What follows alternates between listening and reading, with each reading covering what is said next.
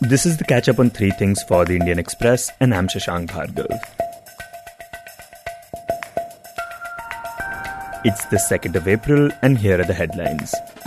India reported a sharp surge of over 81,000 new infections of COVID-19 in the last 24 hours and 469 deaths in the same period. The country's death toll is now over 1.63 lakhs. Meanwhile, the Uttar Pradesh government has ordered the closing of all schools, both government and private, for students of classes 1 to 8 till April 11 in the wake of an aggressive second wave of coronavirus cases.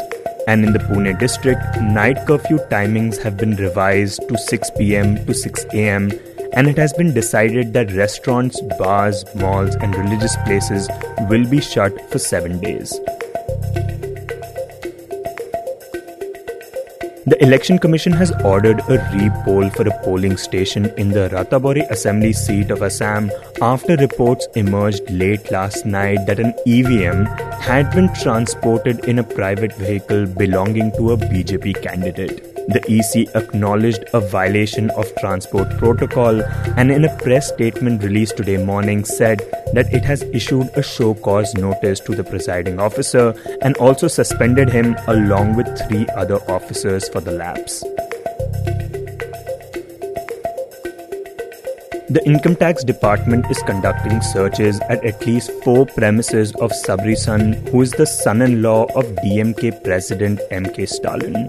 Apart from his residence, several other places connected with him are also being searched. Sabri Son is a powerful face in Stalin's camp, a man known for mobilizing resources to holding talks and negotiations with friends as well as foes. The Jammu and Kashmir police today gunned down 3 militants involved in the attack at a senior BJP leader's residence in Srinagar. A police constable was killed in the attack on Thursday morning and militants had escaped with his rifle. The attack took place at the residence of the BJP leader Muhammad Anwar Khan on the outskirts of Srinagar. Khan was not in the house at the time of the incident.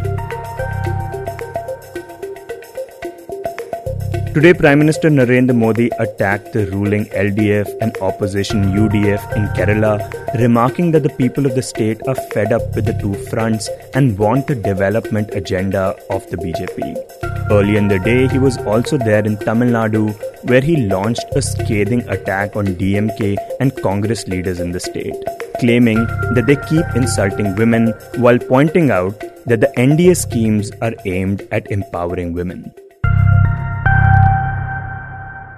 This was the catch-up on 3 things by the Indian Express.